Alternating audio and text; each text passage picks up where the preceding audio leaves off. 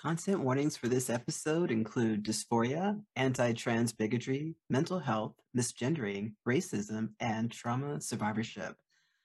Genderful would like to acknowledge the indigenous peoples and the unceded lands that the producers, hosts, and guests live and have dwelt upon.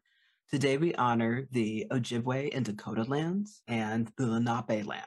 We honor the elders, the human, plant, and animal ancestors of these lands and celebrate the living descendants of these people. May all beings tend these lands for the goodness of the next 7 generations and beyond.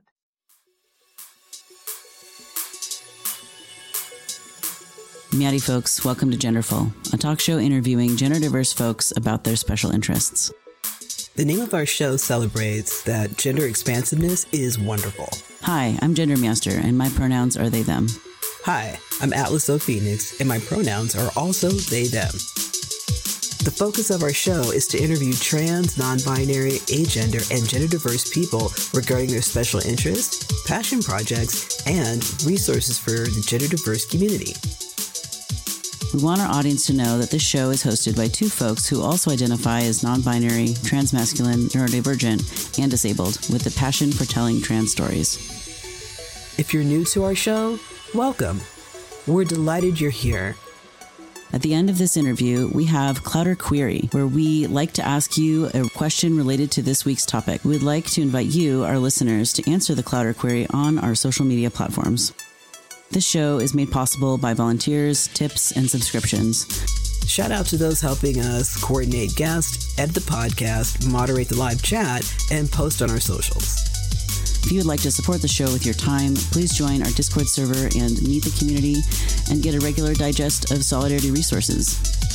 If you'd like to catch us live, join us on Mondays at twitch.tv/gendermaster. Show notes will appear in the edited version of the show on Fridays on both YouTube and podcasting platforms.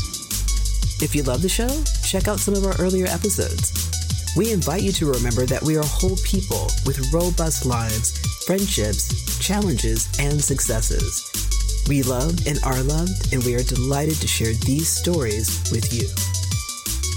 As always, we kindly remind our listeners that no person is a monolith of their identities. Your identities can change over time and are valid every step of the way. And if you think you're gender diverse, you are gender diverse. There are no social or medical prerequisites to be included in the community.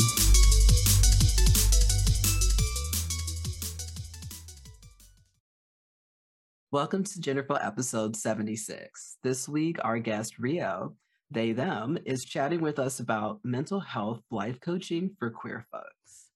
Rio supports queer people through mental health challenges and life changes. They use tools such as talk counseling, meditation, budgeting, organization, and more to help folks create their own understanding of a healthy life. When Rio is not life coaching, they are a high fashion and editorial model using their physical and mental flexibility to collaboratively push boundaries in art and fashion. Welcome to Genderful, Rio. How are you today? Hey, thank you so much for having me. I'm doing pretty well. I'd say I'm like a 6 out of 10 today. 6 out of 10. Oh, that's actually pretty good. What about you? I feel like I'm at a 6, 7, somewhere in there. I feel like that. Yeah, I've been up since 6 a.m., so I'm still here. There we go. I feel like that's earning a 7 right there. Yeah, that's impressive. Thank you. I appreciate that. All right, so I'm going to ask the first question of the day. What are the things that you can trace back to your youth that indicated that you might be gender diverse someday? I love this question. I love like talking with genderqueer and trans folks about like those moments in childhood. It's because they're so cheeky. So yeah, I have a lot. Like I'm trying to think which ones to choose because when I was younger, I was like a tomboy, right? Everybody was like Rio the tomboy. Like I wore my brother's clothes. All of my closest friends were boys. I was like a little soccer star, humbly, maybe Wow. not then. And so I think actually that kind of pigeonholing into tomboy, it both helped me embrace masculine parts of myself and limited my understanding of gender, in that I was just kind of told like, okay, then you're just like a girl that behaves like a boy.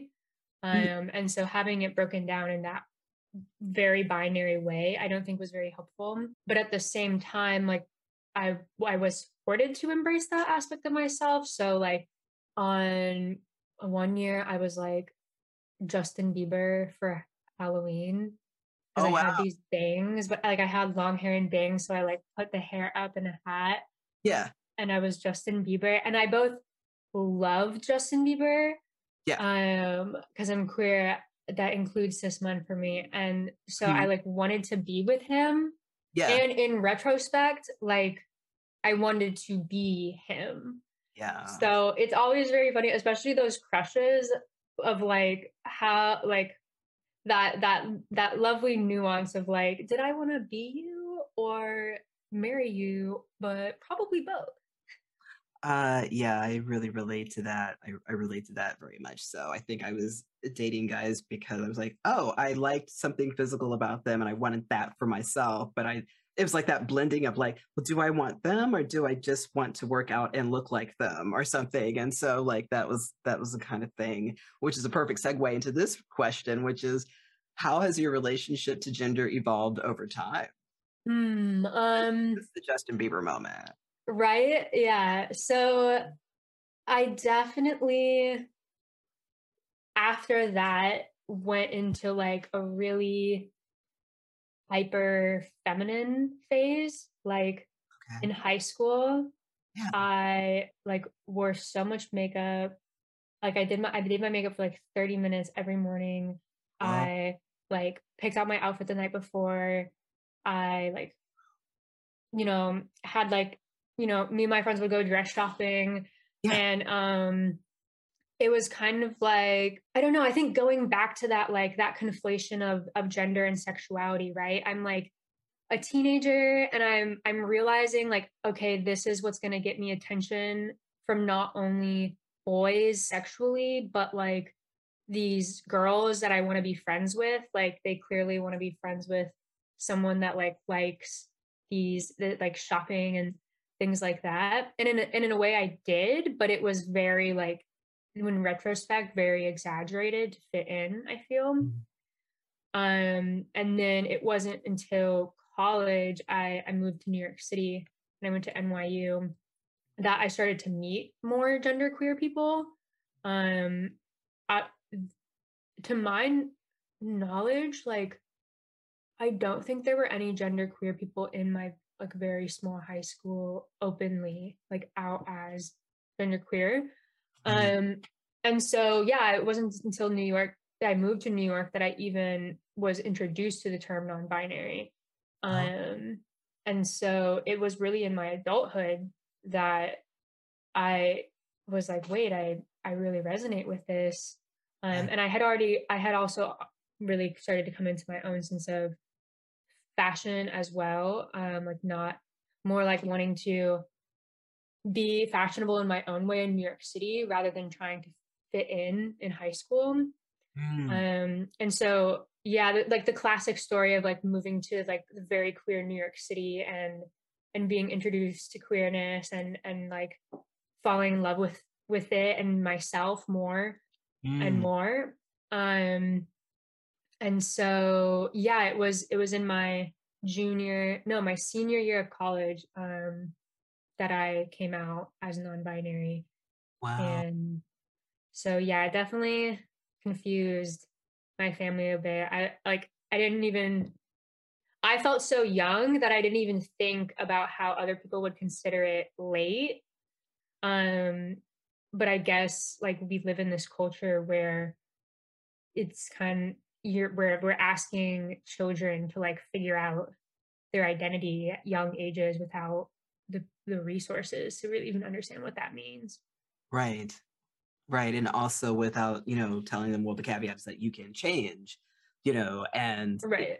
you'll go through these periods of these peaks and then these, valleys and then the peaks and that kind of thing. And like as you navigate the terrain of like your identity, like gender identity and sexual identity. And so yeah, that's a really beautiful story. Thanks for sharing that. I Thank appreciate that. you. Yeah, it was nice to reflect on that. Oh, good. What was nice about reflecting on that? I think it's always nice to reflect on one's growth, but for me, I find it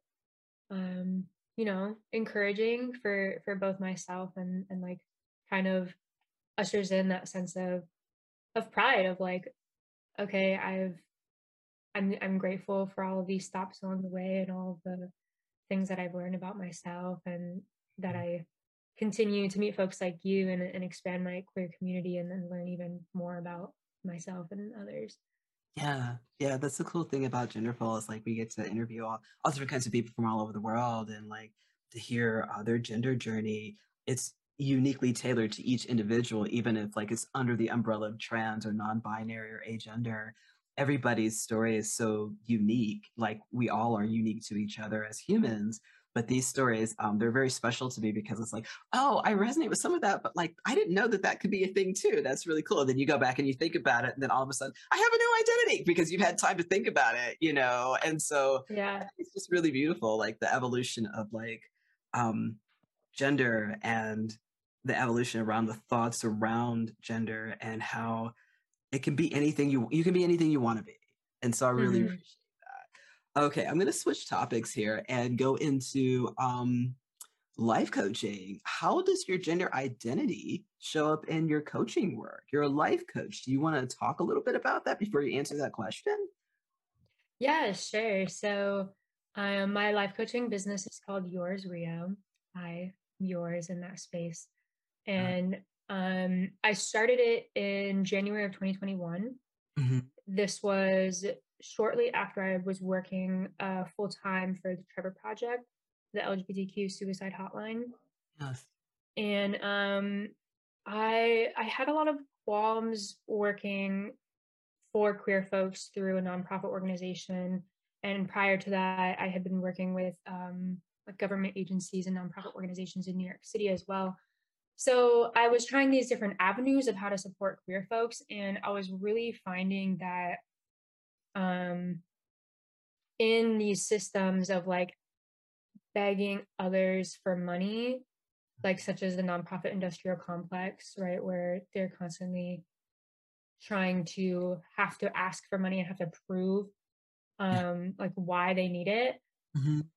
that in that process like folks are asked to compromise so many values Yeah. and so many goals, Mhm. and then are bound in terms of what they can do with that money.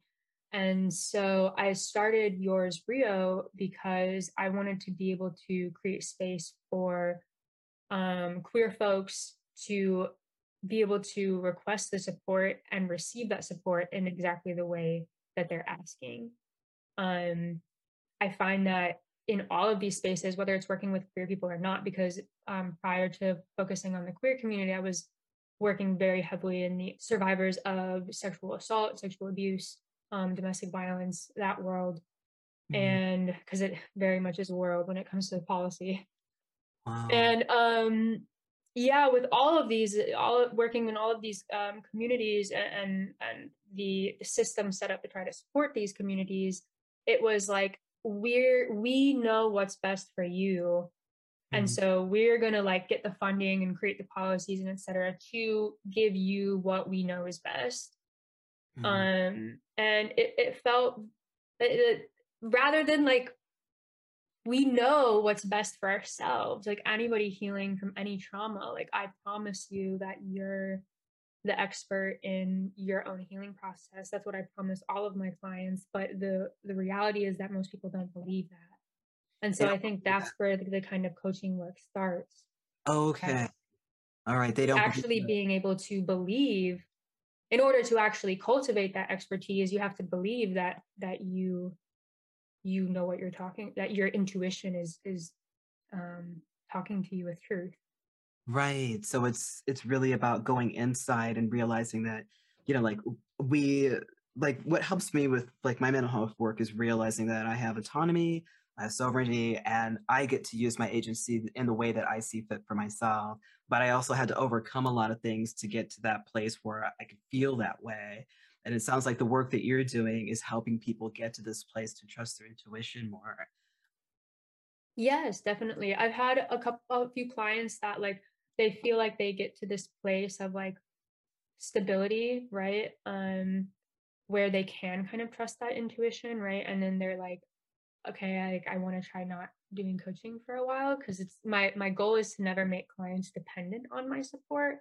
Right. Right. The goal is to like empower them to have the tools to support themselves. And I have clients that like become really good at listening to their own intuition and meeting those needs and still want that space like every week or every other week to tell me how it's been going and to get advice on maybe something that happened that week. Mhm. Um and so yeah, it's cool to also be able to change the sessions with the changing needs of the individual because needs are never stagnant. Mhm. That's true. Okay. My question for you is this, and then I'll move on to the next question.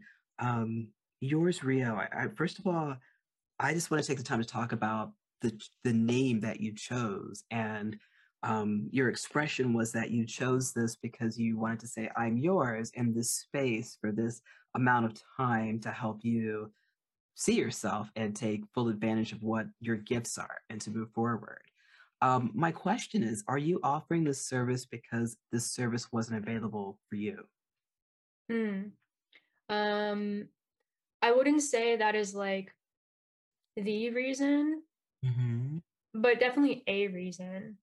Okay. Um, I actually feel really grateful in the amount of support I've been able to receive around trusting myself Mm. and around being the leader of my own life. I think as much as my parents don't understand my queerness, I do appreciate the ways that they empowered me to be my own individual, Mm. and to trust my own decision making. And so yes and no, right? There's like I'm like almost taking that and then queering it. Got you. So you're taking the lessons you've learned about being your own individual, and you're querying it and giving it to other queers to go and do the same thing too. So this is this empowerment that you've got from this chain to this chain to that chain. Okay, that's Yeah, beautiful. definitely. Thank you. Thanks. Thank you for the work you're doing. This is amazing. Are there any themes that come up frequently in your coaching work? Yeah, definitely. I'd say the biggest one that comes to mind is shame. Mm, I've almost thought about like putting shame in kind of like my advertising, I guess, in terms of the kind of support that the kind of support I'm offering because shame just comes up with literally every single client. mm, Um, in the sense of like manifest the shame as a manifestation of our fears. mhm, So shame of like not when we can't please other people, when we disappoint other people, shame of like the possible shame if we are to be ourselves in public space.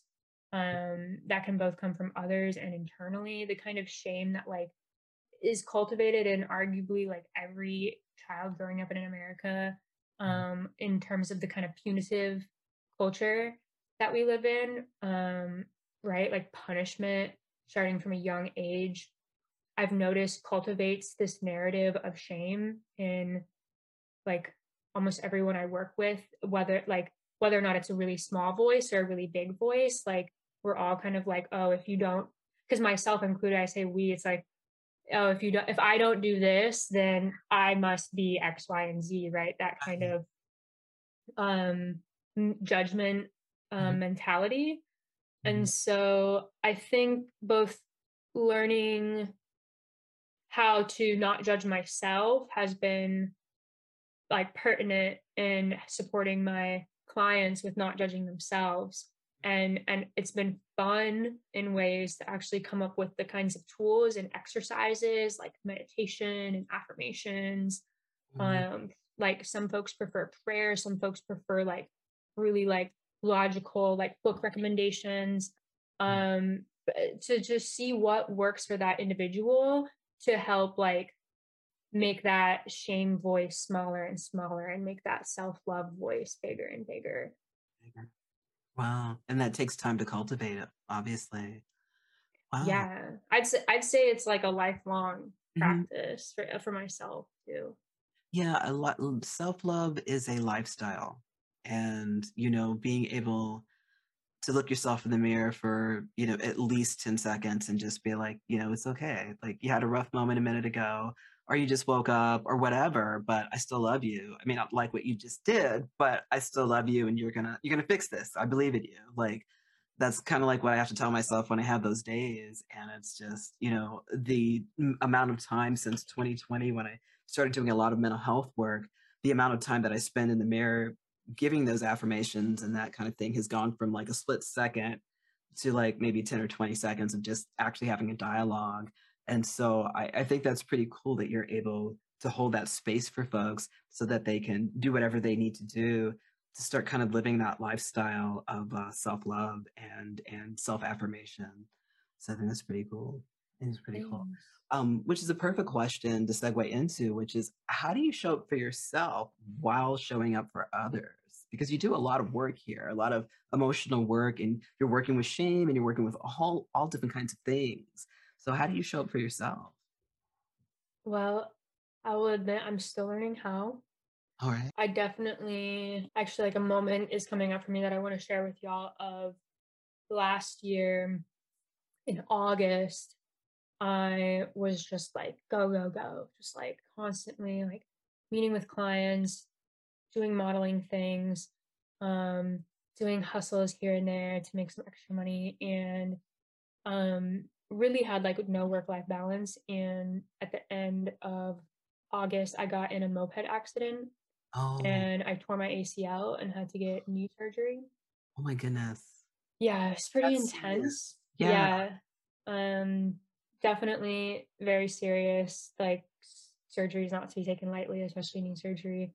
Mhm. Um, but it was like one of those moments for me where I was like, dang, like I was really like ignoring all of the messages to like pause so much that like the Mhm. universe had to like literally like hit me over the head and be like, down, Rio, like rest, Literally. like Literally, yes. Whatever we have to do, we need to ground you right now. Yeah, right. that happened to Mm, me in November.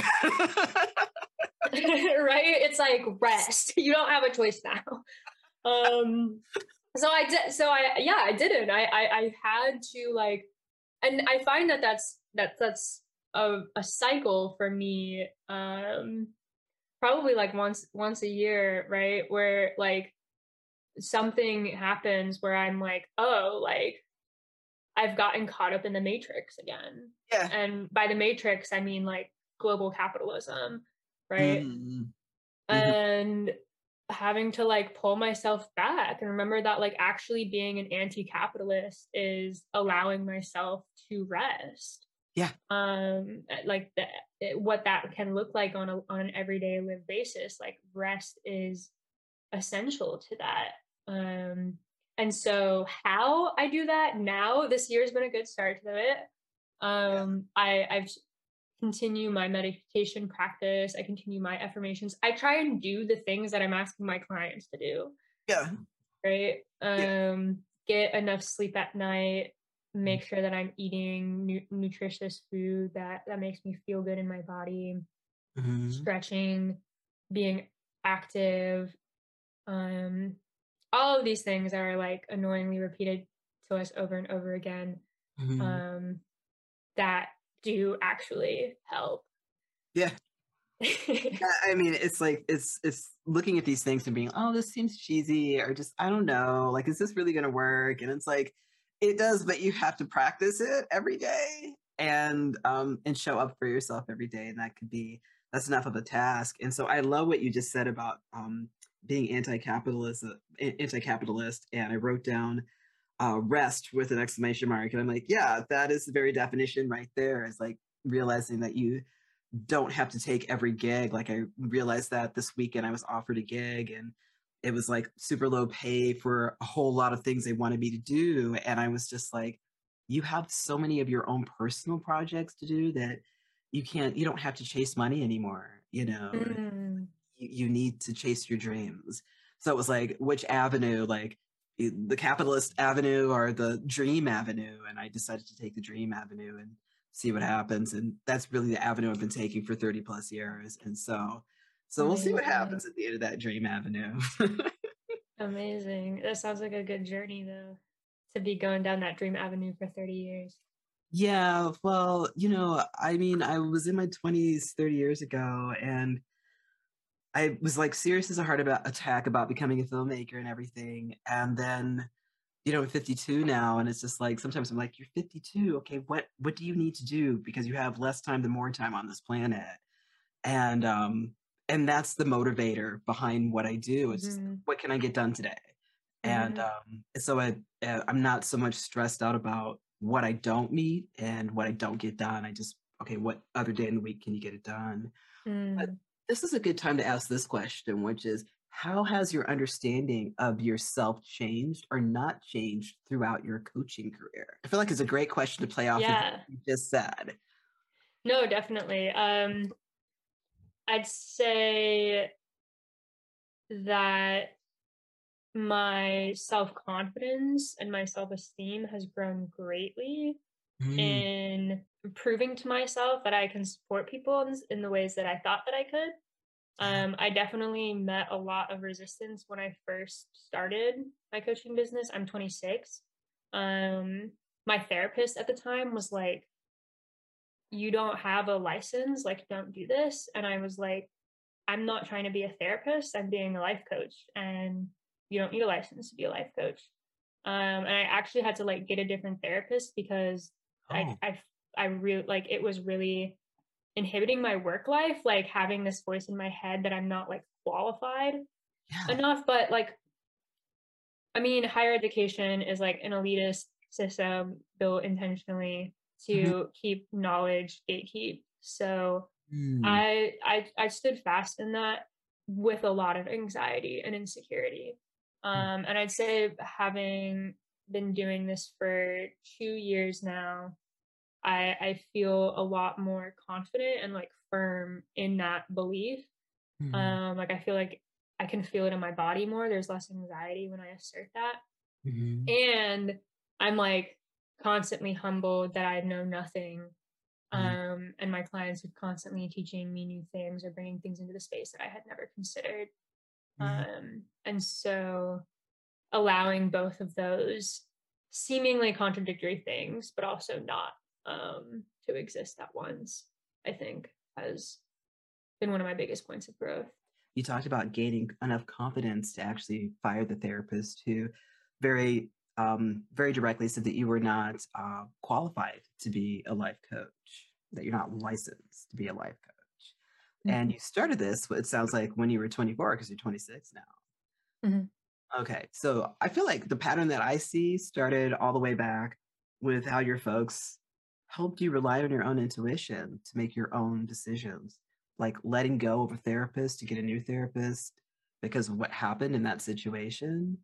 I don't know, Mhm. like that seems like the biggest qualifier for me for you to be a life coach because that took a lot of courage to do that. And so I don't know, that's That's a cool connection. I think so. Yeah, it is because I think, I don't know if we can say badass, but that is badass that you did that. Thanks. Because a lot of people will just stay with the therapist, and because that therapist has that hierarchy in the room. And so it's like, oh no, I must listen to this therapist, even though what I'm being told doesn't feel healthy to me here and here. And, like I've also had to do the thing where I've had to let therapists go as well. And it's like, no, that's your money, your time, your hour. And you get to decide who helps you with this and Mhm. this ultimately. So that was pretty awesome that you chose to do that. And you were able to live the dream that you have now, which is helping people through life coaching um, Thanks. without a license. That's fantastic. I can't think of Yeah, I mean, I think we were coming at it from different perspectives, right? Because she is a therapist. She'd been doing therapy for like 30 years. And so she, you know, started doing therapy in a time where these kinds of licensees were important and still in ways are important for the safety, I think, of the therapist as well, in terms of maintaining boundaries, Mm, and having the tools and the resources to navigate those boundaries. right. Um, but I agree that I think that definitely played a role into it. And in retrospect, I almost feel like it helped my coaching, right? Because it you know, my whole point in starting the business, right, was like individuals are the expert in their own healing processes. And so here I was being told, like, this is not how you should be leading your life. This is not how you should be like healing. Um, and you know, I was able to say no. I think I know what's best for myself. I think, right? Like Hmm. oftentimes, sometimes it is just like I think, Hmm. and we don't really know until like it's done. Right. But I think part of it is following that initial feeling. Yeah, I think that the decision to let your therapist go to pursue it, ultimately, I feel like that action right there was the proof that you were ready to be a life coach. But I feel like that must have been healing to make that switch. Right. Yeah, I Right. think. I was saying I was hesitant to say healing process, right? Because it's starting a business, but there has been many healing aspects of starting and running my own business and working one on one with queer folks, right? It's almost impossible to remove healing from that. Yeah, because it is an act of healing, whether you're giving the service or someone's coming to you for that service. I think that's great. Um, I have another question that goes into a different kind of goes into your other profession. But is there anything else you'd like to say? Like you said that there are learning moments that your clients have shared, like have offered to Mhm. you for you to learn. Would you have a specific moment that you'd like to talk about and kind of share with us? Hmm. Um, I You want to go back? think I no, actually something comes to my mind. I want to balance confidentiality, but I think if I keep it really vague, um, just in general, I've had clients that um, shifted my understanding of addiction Mhm. as they process that themselves.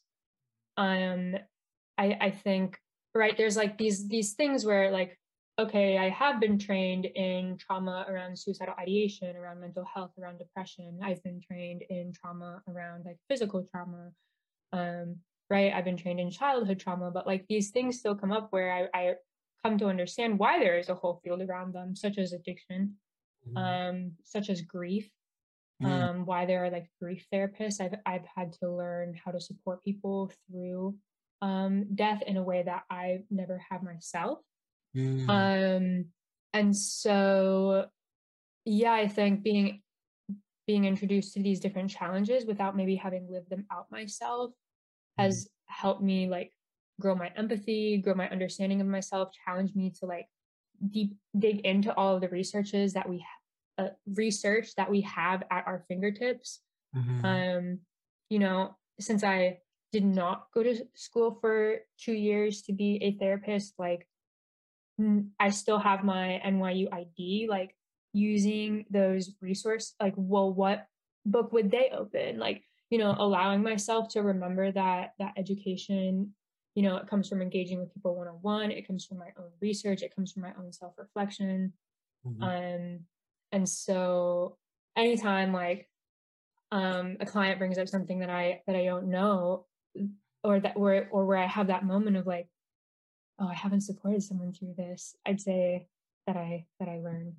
Wow, that's so stellar, and I don't think you realized it, but, um, you've actually offered a healing to me because I have a hard time with school, like, when I was in college, and I would come to realize that, I have ADHD, and so it's hard for me to focus in a school setting, but, what you just said validates how I actually educate myself, which is through research, through books, and that kind of thing. Like, I am an award-winning screenwriter, but that's because I spent like 100 hours reading books and like doing outlines from the things that I've read, of the outlines of the material, and then applying it to writing a script, and then making a script, and then making a movie so it could go get an award.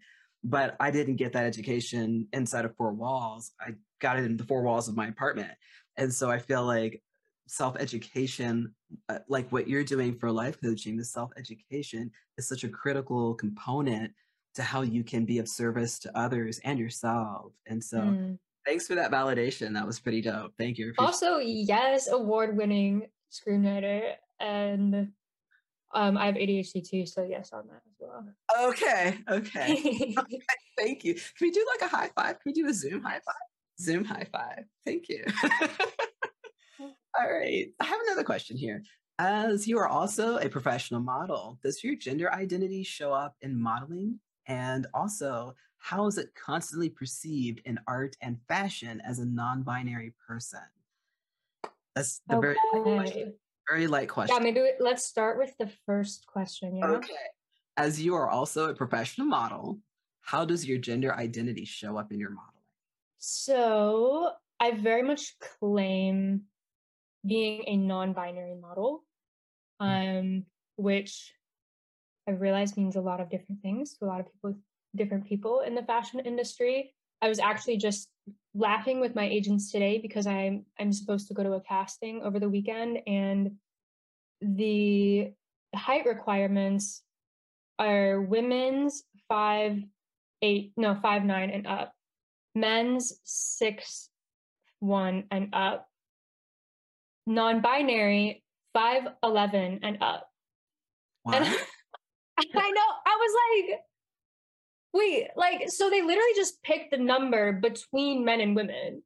Like, I was like, how'd they come to that? And I was like, oh, they added 2 from women and subtracted 2 from men. And they just picked one in the middle, like, because I guess to them, like, non-binary is just like, well, you must just be in the middle somewhere.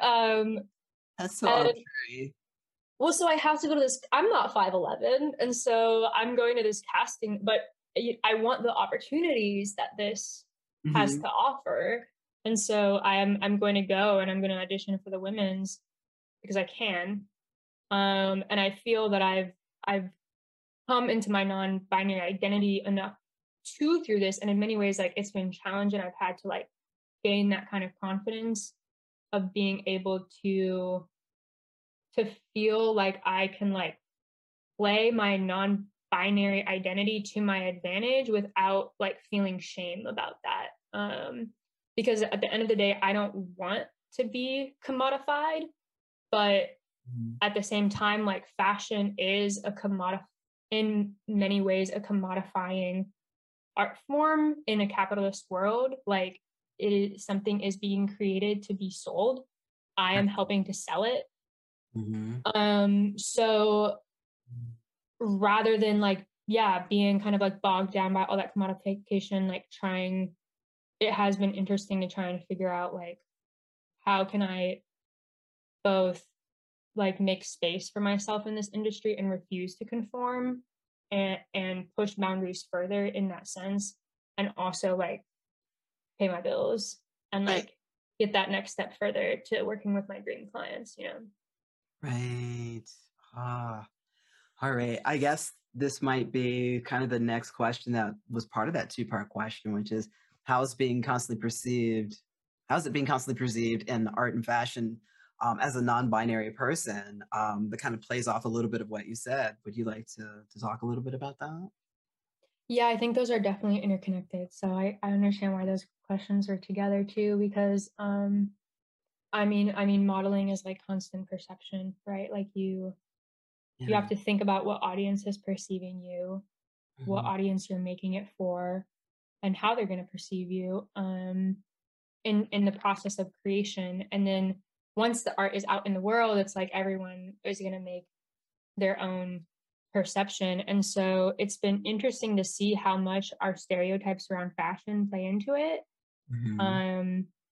I find that in terms of how I'm perceived, it's unfortunate how much non-binary has come to equal androgynous, because it doesn't, right? Like, we both know it, like, that androgynous and non-binary like do not have to have anything to do with each other. Right. But I find that unfortunately, like when I'm androgynous, that is when I'm being perceived as non-binary the most. When I'm in these stereotypes of like femininity, I'm being perceived as a woman, and I have to correct them. When sometimes I'm perceived as a man and being transmasculine, then I'm just like, cool, euphoria through the roof. Have that question coming up, and yes, you've just tipped the iceberg on that one. Okay, I do have one other question that popped in. Do you meet and work with many other non-binary models? I've met and worked with 2 non-binary models. And it was interesting. I'll reference the most recent shoot I did with a trans feminine non-binary model. And we both were selected for the shoot. It was just the 2 of us for the shoot. And we both were selected because we're non-binary. And the shoot was kind of like, not because, but that was an aspect of it, right? Was this playing on gender? Gotcha. And so it was a really fun shoot to do. Like they really embraced my masculinity. They really embraced, like the team really embraced the other models' femininity. And so in that sense, like our gender euphoria was kind of being hyped up, but then like nobody could get the pronouns right. Like on the team for me or the other model. And so it was like, it was just that that kind of proof of like performativity versus like genuine authenticity. And I was happy. That happens a lot for me where like everyone knows I'm non-binary, but like on set, people aren't practicing my pronouns. And so it was nice that as much as like I wish they also didn't have to go through that, right? Like Misery Is Its Best Company, we were able to like dish about it after. And that person is someone that's still in my life intentionally, because we talked about like wanting to stay connected, not knowing many like non-binary and trans models. Okay. And so yeah, it's and then other folks, they'll be modeling exclusively as women's or exclusively as men's, and then you find out they're non-binary. And sometimes it's just like their career started earlier than they came out, or they made that decision like for their money bag, you know? So they made the decision to come to be non-binary. Oh, no. Like made the decision to stay in that kind of like women's lane or men's lane because that can keep the money consistent. Yeah. Yeah. Wow. Yeah. That's interesting. So it's sort of like straight for pay almost. Yeah, kind of. You know, like hetero for pay. And so that's interesting. Huh. Okay. All right. How do you balance both careers? I let all of my clients know that I'm a model and that the fashion industry is very sporadic. And I allow my clients the same freedom and flexibility because their lives can also be sporadic. So I have a very flexible cancellation policy. And the cancellation policy applies to me too. So if a client cancels, they can reschedule within the week. And for like no fee, right? There's no fee to reschedule, even if it's same day. If we can't reschedule within the next 2 weeks, then there is like half of the session fee. But the same applies to me too. So if I have like a really important casting, and I have a session with a client the next day, I might reach out to that client and ask like, do you have availability to reschedule? It doesn't happen too often, but when it does, most of the time they do. And in the instances where it doesn't, you know, then they get 50% off of their next session. Because I never found that fair, how like therapists can just cancel or coaches can just cancel and there's no repercussions. Right.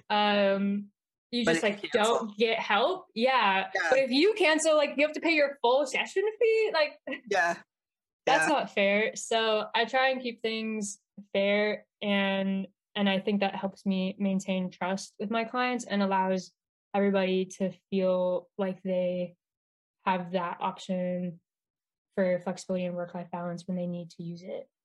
Okay. I love that. The fairness. I love that. Oh, also, chat and Twitch thinks your hair is wonderful, Rio. Just wanted to let you know. Yay! Thanks, y'all. Some hair love. We got to give you hair love. The buzz. The buzz is new, so that means a lot. I've only The had buzz this is for like new. a month or two. Yeah. Oh my goodness. Well, I've got a question that's the next question after this question, then we can talk about the buzz there. Is there anything we missed about your work that you'd like to make sure you say? I think I would just like to say, I guess to plug to the folks out there on Twitch that like my all my coaching is sliding scale. And I've never turned a client away because of finances. And Mhm, that's something that I keep really true to heart. mhm. And one of the reasons I started this work was affordability.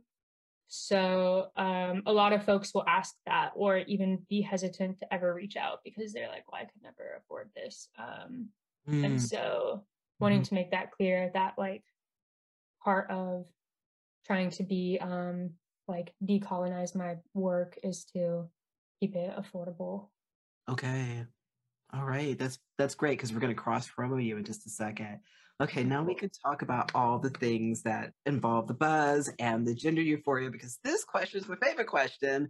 Can you share an experience with gender euphoria? Sure, we can, since it's there, like we can use the buzz. Yes. Um so in the end of October, I got selected to be a part of this designer named Chris Habana's fashion presentation. He's a really amazing designer that just does like things out of the ordinary, and he loves to bend gender. And so all of the models in the presentation were non-binary, gender queer. Mhm. um and we all had to shave our heads. Like Oh, wow. we went bald the day of the show. Even like the makeup artist came in and was like putting our skin color on top of it, so I was like bald. Wow. And there was a couple of folks with uh, alopecia, Hmm. as that was prioritized. Hmm. And yeah, I'm not, when I went bald, like I was so scared, but my gender euphoria just like immediately like took all my fear away because I was like, wait, I look so good. And um like mask and sexy. And then as it started to grow in and people were noticing the buzz, I Yeah. was like, wait, like I should keep this. Oh, so you think you're Um, going to do it again? I've been so ever since then I've just been shaving it down like every 2 weeks to Wow. keep to maintain the buzz because I like it. And it's also part of my rebrand of the new year for my modeling career. Nice. Perfect. Perfect. That sounds like wonderful gender euphoria. Okay, we've got a couple of minutes left here. I have one last question.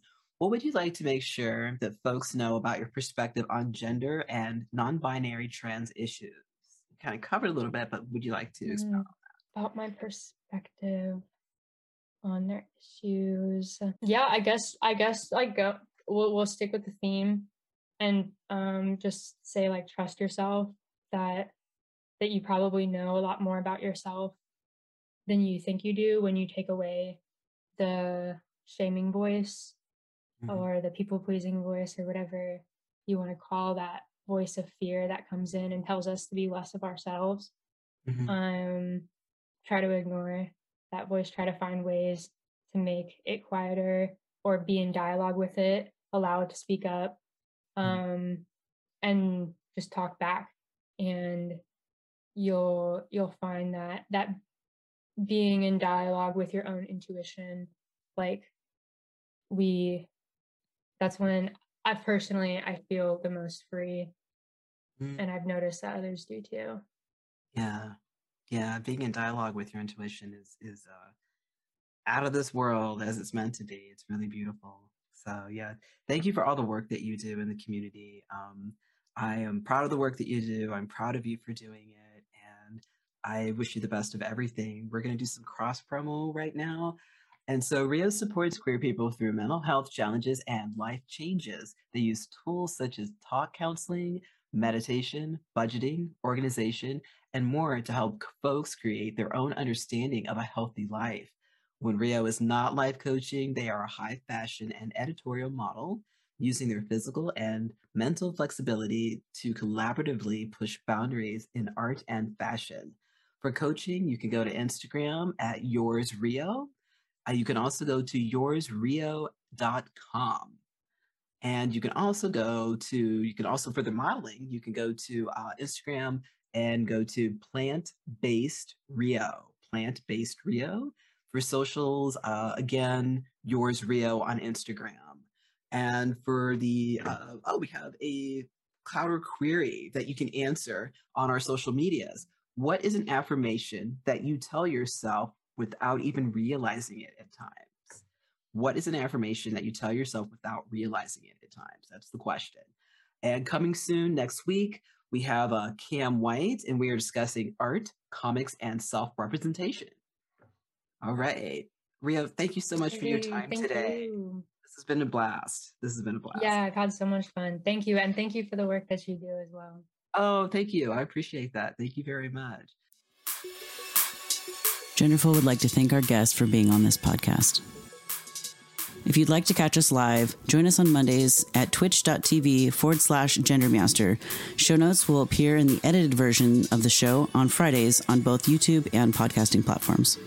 If you have a question you would like the host to answer or are gender diverse and would like to request an interview, please send an email to genderfulpodcast@gmail.com or sign up via the website at genderfulpodcast.com.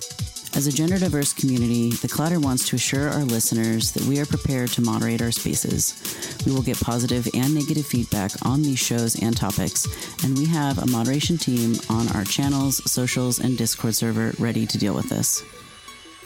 Please join our Discord server at discord.gg/Meowster to meet the community and get a regular digest of solidarity resources. You can also support us with subscriptions on Patreon, following and reviewing us on your favorite podcasting platform, or engaging with our posts and content on social media at JenniferPod and GenderMeowster. If you could take a few moments to also rate the show, we will post any 5-star reviews on our socials, so get creative. Mention a special interest of your own, a project you're working on, or even say hi to your comfort person in your review. What power! This show is made possible by volunteers, tips, and subscriptions. Shout out to those helping us coordinate guests, edit the podcast, moderate the live chat, and post on our socials. Artist credit for Genderful. Genderful's theme song is called Hope by Free Range Megs, aka Soma. The Gender Meowster logo was designed by That's Barnaby and edited with consent by Transgriffin. Genderful's pre-show is wrangled by JuiceTex. Genderful is edited and mixed by Transgriffin and Alexis Fandom. Genderful's social media is managed by Queer to Help. Genderful is hosted by Atlas O Phoenix and Gender Meowster. Genderful is the intellectual property of Gender Meowster. All rights reserved. Trans rights are human rights. That's right.